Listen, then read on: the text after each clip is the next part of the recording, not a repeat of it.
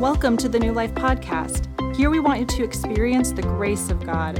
So through this sermon, we hope to come alongside you as you grow in your relationship with Jesus. To learn more about New Life, please visit our website at newlifeonline.org. Here's today's message. I get the privilege of introducing someone. So today, we have a guest speaker who's preaching today, and this person is pretty influential in my life. So he was the senior pastor at the church that I came from before coming to New Life. And I asked if he would be willing to come some Sunday, and he said he could, and today's the day. So I'm so excited to have Jeff Nelson come and share the word with you. He's been so helpful to me, and I know you're going to be blessed by the message today. So Pastor Jeff Nelson will be joining us. Appreciate it. Thanks. Well, I want to invite you to open your Bibles to Mark chapter 14. I'm cheating. I understand you're a little bit earlier in the Gospel of Mark. I asked Brian if I could fast forward a little bit in the Gospel of Mark, but if you brought a Bible or a device and you want to look at Mark chapter 14, verses 3 through 9, that's what we're going to be looking at a little bit later. Let me just say this, that at our church family, we use message notes. And so I think that quite a few people, did everyone get one? But if you are a message note person, fine. If not, just leave them on your seat. They'll recycle them. But also, I've been told that if you have like papers hanging out of your Bible, people just think you're more spiritual. So it's just an idea. I met Brian when he, I think, was like 15 years old. So I remember preaching on Sundays, and his family was not part of our church at that time, but he would get up early and come to the 8 o'clock service with one of his other mentors named Doug. And I would just remember always looking out at the most pleasant face looking back at me. And I remember then thinking, this guy is hungry to know God. And so years later, we had no idea, once he and Jess got out of seminary, we talked to them about coming on our team, and that was before they had kids. And just watching the way his life has unfolded has really been a joy to me. So when he was talking to me about possibly coming to Morton, I just thought, I wanted to know more about you. So now I'm here today, and I get a chance to see, and this is a neat place.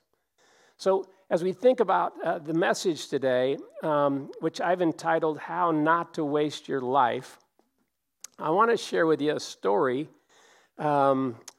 before we get to the message notes. Let me just share a story that I love to share. And it goes like this.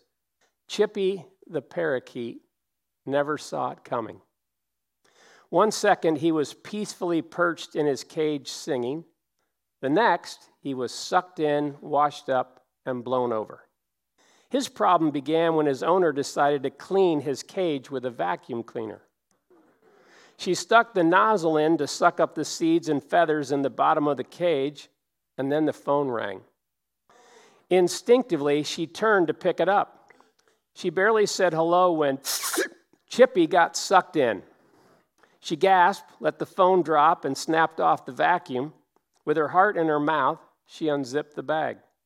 There was Chippy, alive but stunned, covered with heavy black dust.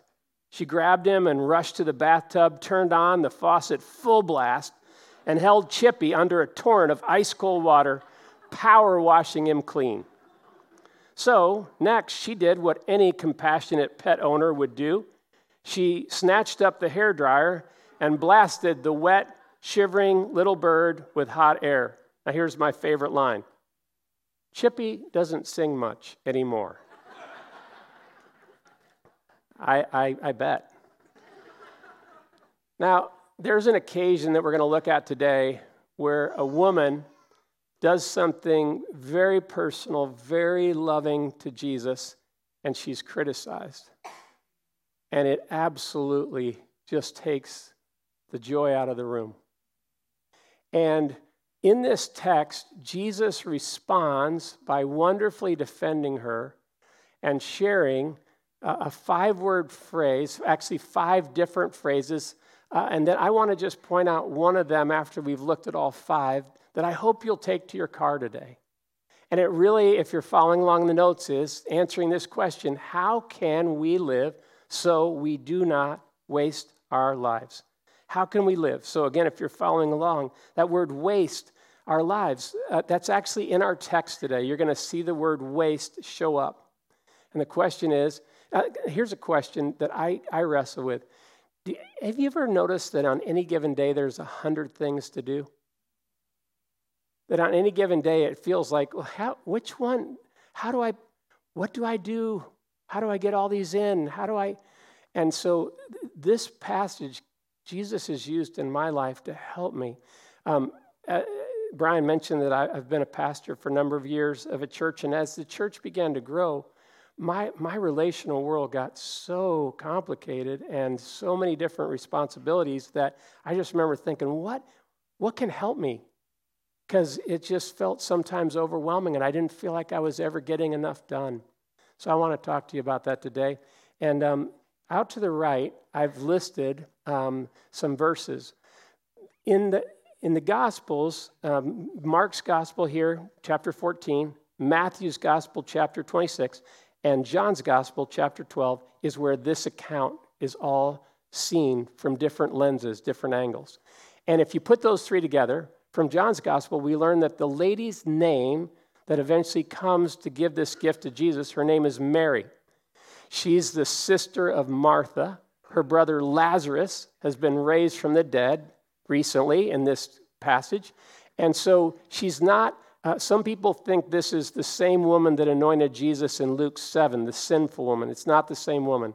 There's a number of Marys in the New Testament, but this is Mary from Bethany, which was a small town south of Jerusalem. And so that just gives us a little background. But the verses I've listed out to the right with that first line all tell us one thing about Mary. Each time we read about her in the New Testament, she's at Jesus' feet. A posture of teachability, a posture of listening, a posture of worship. So how do we not waste our lives? If you're following along, a week before his death, Jesus tells us how. A week before his death, Jesus tells us how. And again, I'll read some of the passage here, but would you mind praying with me just that we would be able to be at Jesus' feet, that we would have a worshipful posture this morning as we read this account. I understand that you're studying Mark in order to be disciples who spend time with him and become more like him. I want to do that too. So Lord, there's just something about when you teach us that is so powerful. You know how to speak in the language we understand. You can come to every seat. I pray that no matter what a person's starting point is this morning, that you would have something for them that would help them this week. In your name we pray. Amen. All right, so let me start out here. And you'll notice there's a couple gray boxes in the notes. I'll invite you at different points to read those out loud with me so we can do that together. But if you want to follow along, verse 3 starts this way. While he was in Bethany, reclining at the table in the home of Simon the leper, a woman came with an alabaster jar of very expensive perfume made of pure nard. I'm told that this was exported from India, so imported. They brought it into the country from India. She broke the jar and poured the perfume on his head. That would have been awkward. Some of those present were saying indignantly to one another, "Why this," here's the word, "waste of perfume? It could have been sold for more than a year's wages and the money given to the poor." And they rebuked her harshly. Mary probably didn't feel like singing anymore. And then it says, "Leave her alone," said Jesus. "Why are you bothering her? She has done a beautiful thing to me." Now let me just, before we look at these verses, let me just make a few comments. It tells us that they were reclining. In the United States, we don't usually recline when we eat. We sit in chairs. And in the Middle East, even to this day, they still oftentimes lean on their left elbow and use their right hand to feed themselves. That means by laying sideways like that, it helps us understand some other places in the Bible. Like in John, it tells us the night that Jesus was betrayed, before he was crucified, the disciple whom Jesus loved at Peter's bidding, leaned back his head on Jesus' chest. Well, how did he do that? Because they were reclining. So Peter goes, ask him, who's going to betray? Who's going to do, And so John probably leaned back, and he never forgot the closeness of being with Jesus that night, the reclining. And so as they're eating, it would have been easy for Mary to get up from the table and break this jar and pour it out over Jesus' head. John's gospel tells us that after she had done that, also she went and anointed his feet as well, head to toe, trying to honor him. Now, that's what you did for kings. You anointed them that way. And it tells us that she took this most expensive thing, 300 days' wages, they estimated, which would have been the amount a day laborer would have earned in those days, but just a lot of money. And so when you think about it, it tells us that she poured this out, and John's gospel tells us the fragrance filled the house. So there was a lot of perfume.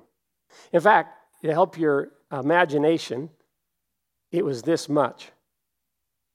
We see these bottles all the time. Can you imagine that much perfume being poured out on Jesus' head? Wow. It dripped down into his beard and onto his clothes and his feet.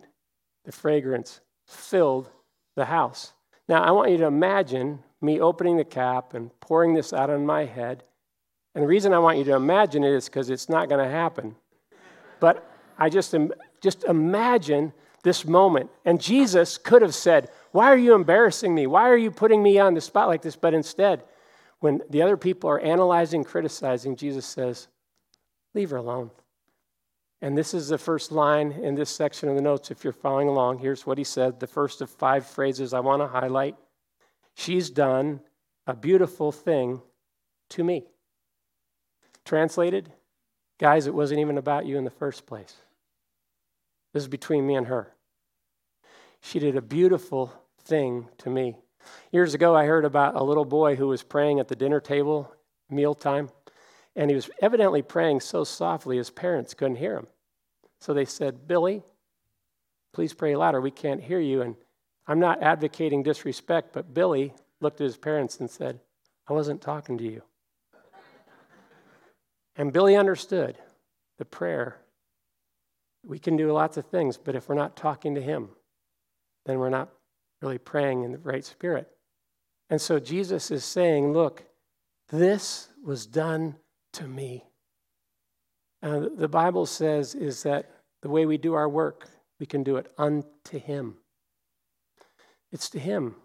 That's the direction, and she got that right.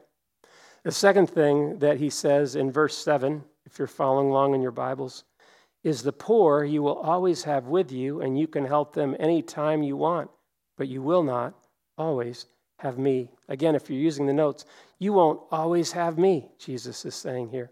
You won't always have me. What does he mean? It doesn't mean that I won't still be able to be present, but I won't be physically in the body present after I die, am raised again, and ascend into heaven at the right hand of God. Therefore, a window of time and opportunity is closing. And he quotes Deuteronomy 15:11 from the Old Testament, where God tells his people, the poor you will always have with you. It's kind of a bummer, isn't it?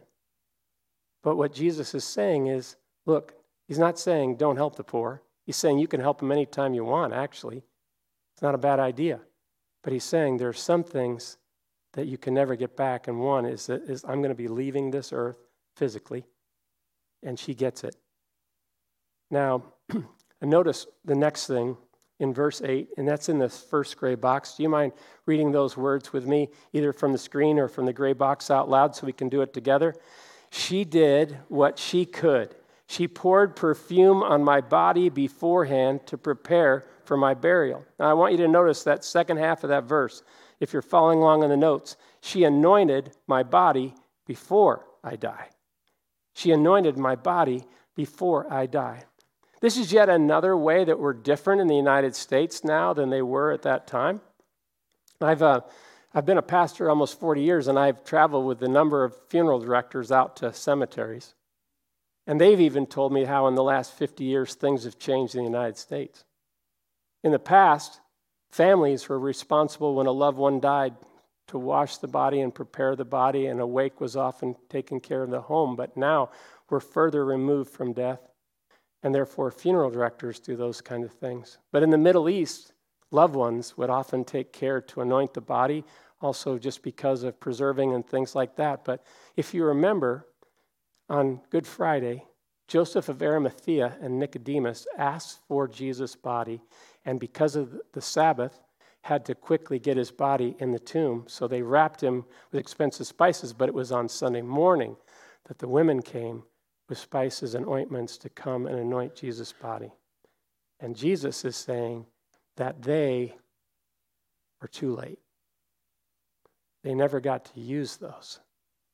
She anointed my body before I die. Now, if you read Mark's gospel, Mark 8, Mark 9, and Mark 10, in each of those chapters, 3 times, Jesus predicts his death before it ever happened.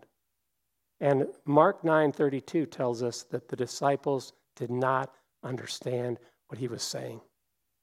Jesus kept saying it, but they thought, no, he's not. What does that mean? He's going to be turned over. He's going to be killed. He's going to die. They couldn't make sense of it. But the New Testament tells us that Jesus had other people travel with him, other friendships like Mary, Martha, and Lazarus, who also traveled. They would have heard Jesus possibly saying these things. And I get the impression Jesus is saying, she's been listening. I'm going to die. And she saw that there was a window of opportunity. So she's standing in her house one day. She says, well, if he's going to die, I want to honor him in some way. He's my king. And I think his death is going to, he's talked about it enough. I think it's going to serve a purpose. And I think she looked at, what can I do? And she looked at her house, and there on the shelf, she saw what might have been a family heirloom because it was basically such a wealthy thing for their family. She says, I can anoint him. And it's going to mean breaking it. There's no turning back. But I'm going to pour it out when we have that meal to honor him. She didn't know exactly what day it would be, but she wanted to make sure she never lost that opportunity. And he says, she anointed my body before, and I'm sure the disciples were still going, what? But she understood, and he commended her for it. And then notice verse 9. Do you mind reading? It's in that second gray box or on the screen. Can we read this together?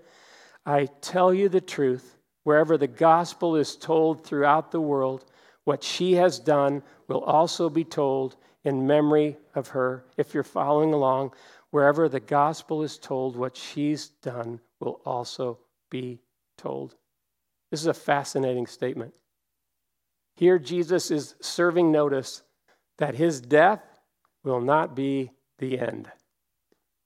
He's predicting that 2,000 years later at a church in Morton, Illinois, we would be talking about her. He was right. But also he uses this phrase, the gospel. My dad was a pastor. I grew up in church. I've heard the word the gospel a lot, but I still don't always fully appreciate its meaning.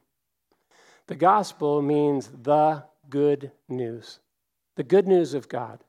And the reason why it's such good news is because the bad news about us is bad. It means that we were created to know God, to do everything with God, but all of us have turned away from God. That's the bad news. The good news is that God, who made us for that purpose, has come to restore us in Jesus. But it was going to cost a lot. It was going to cost his best. The Bible says in 2 Corinthians 8:9, for you know the grace of our Lord Jesus Christ, that though he was rich in the glories of heaven, he became poor. He stepped down out of the glories of heaven to become a human being like us, so that through his poverty, we might become rich. For God so loved the world that he wasn't content to leave us in our sorry state, but he gave his one and only Son, his best, that whoever, any of us, believes in him, we would not have to perish in that sorry state, but we would be restored to our purpose. What a God And Jesus is saying, look, this is going to travel, guys. You thought it was a waste. What she's done is going to always be told alongside, and here's why. She sacrificed her best for me, and I'm going to sacrifice my best for you. And when you see that, you also see the impact of my gift has on another person that they want to turn around and give themselves to. Beautiful. But here's the phrase that I want you to walk to your cars with today, if at all possible. And it's this next one. You remember in that first gray box we read the first 5 words? Would you mind rereading those with me again out loud? She did what she could. And if you're following along in the notes, she did what she could, and it's not a waste. So I want to talk about this phrase with you the rest of the message. She did what she could. He did what he could. This idea. I've had friends actually tell me that they would like to have these words on their gravestone. Because if they can look back and say, I did what I could with Jesus, they would be thrilled.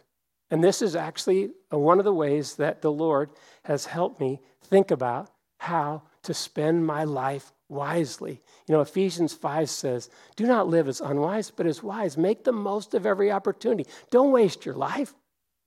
And here's how, learning from her. So let me just unpack. She did what she could. First, notice this. She doesn't compare herself to others or just talk. She acts. She doesn't compare herself to others or just talk. She acts. When I think of some of the ways that I waste my time, here's some of the ways I've wasted my time. I compare myself to other people. I remember a 6-month period where I could barely preach on Sundays because I was comparing myself to a pastor who was so much more gifted than me. I could barely function. I was so sickened by my own words and my own voice.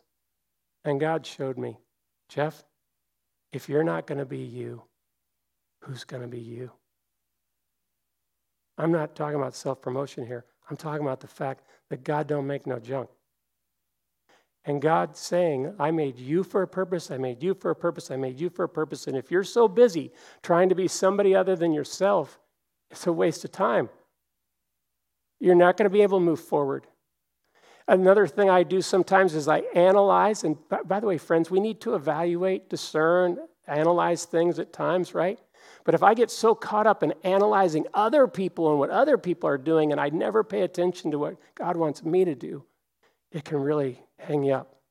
Or I criticize. This has become so much more common in the last 2 or 3 years. Look at what they're doing. Oh, that's stupid. What a waste. And I just don't move forward. So when I was working on this message in the past, I remember thinking of a word came to me one day, and it was called comparalize. You put those words together, compare, criticize, analyze. And comparalize made me realize that when I compare or analyze, criticize, I become paralyzed. I do not move forward. And God says, what a waste of time. You don't do that. Don't do that. And so notice that she doesn't do that. Notice this too, is the second thing is that she takes what she has and she gives it to Jesus. She takes what she has and gives it to Jesus. She didn't say, well, I don't have what they have. She said, well, here's what I do have. Can I ask you a question? What do you have? What's in your hand? What abilities?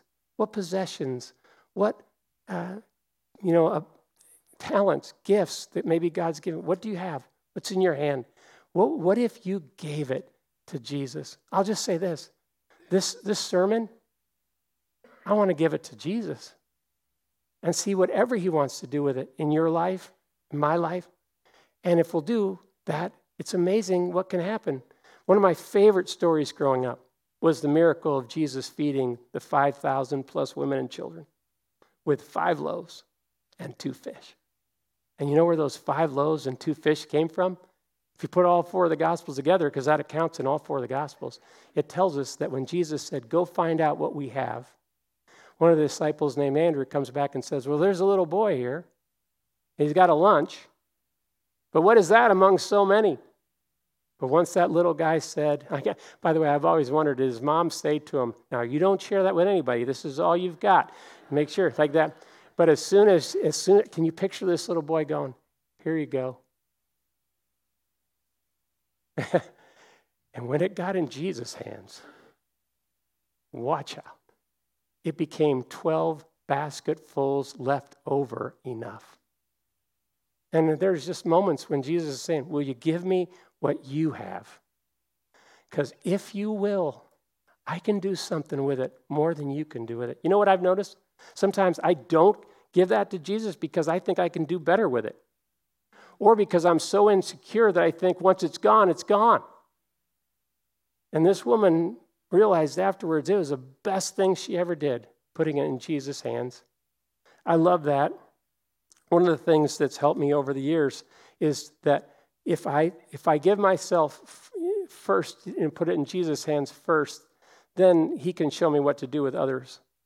2 Corinthians 8:5, it tells us about some incredible Christians who were in deep poverty, but when there was an opportunity to give, their giving rose up in rich generosity, and it tells us the secret.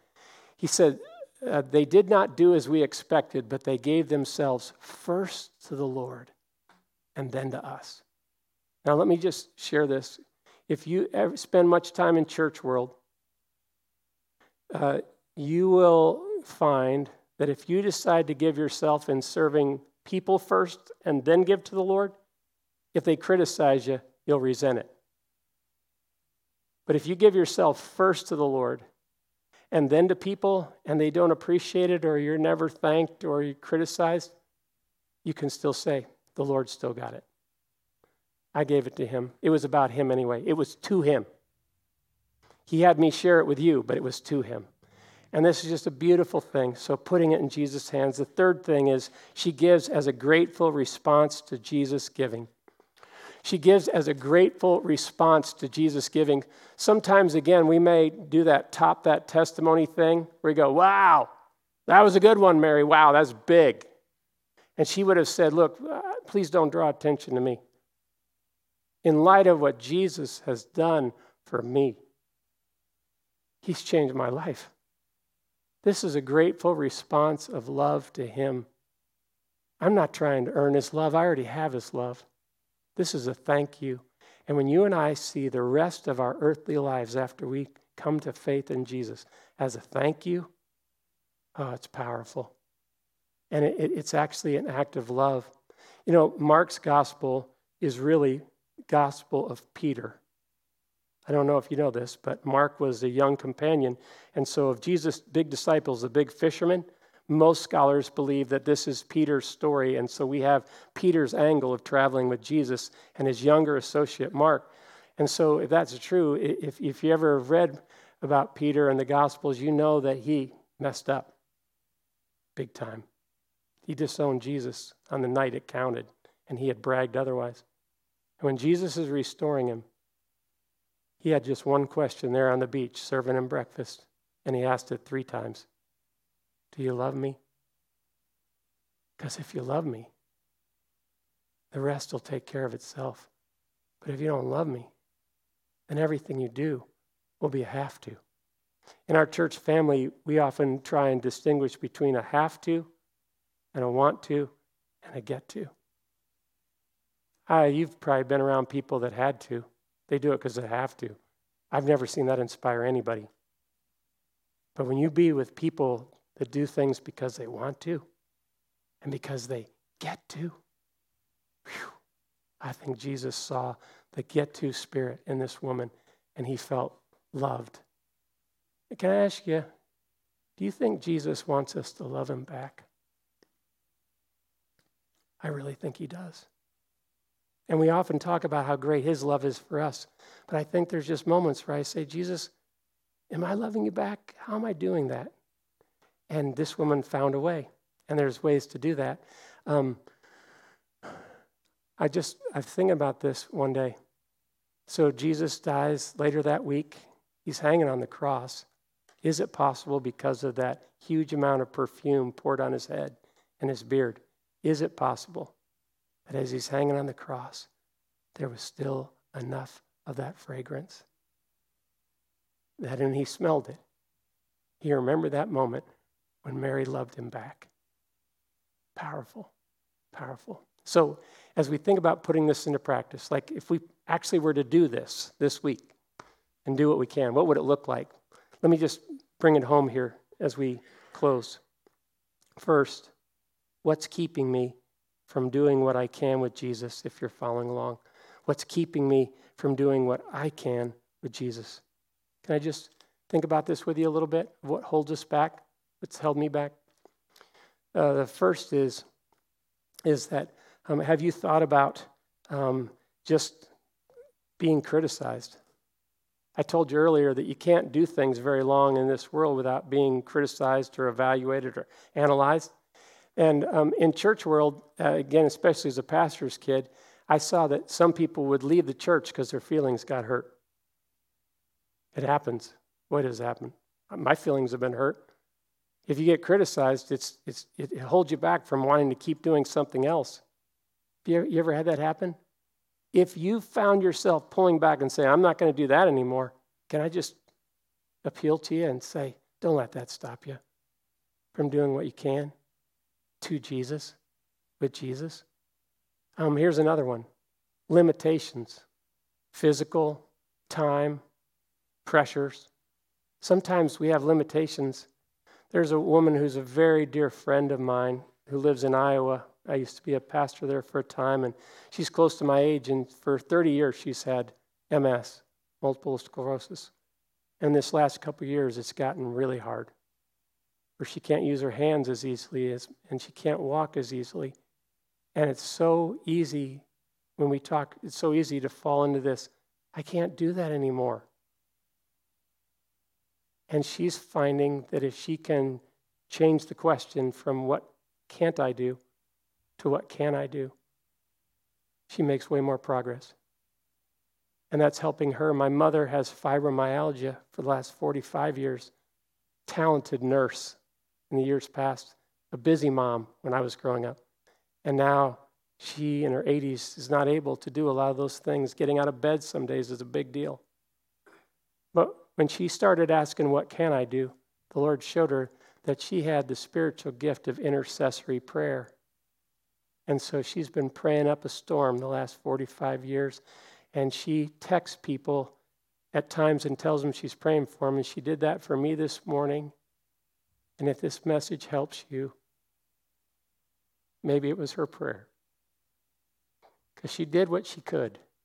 And we all need more didders in this world, don't we?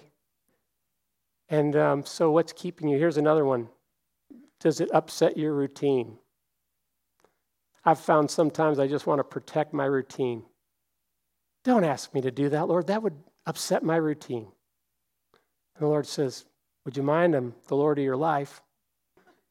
Could I upset your routine? And the last one is, do I think that it has to always be a big thing? Because, we talk about this, expensive. Like she went for broke on this. But I think the reason she could do that is because she'd been doing little things before that.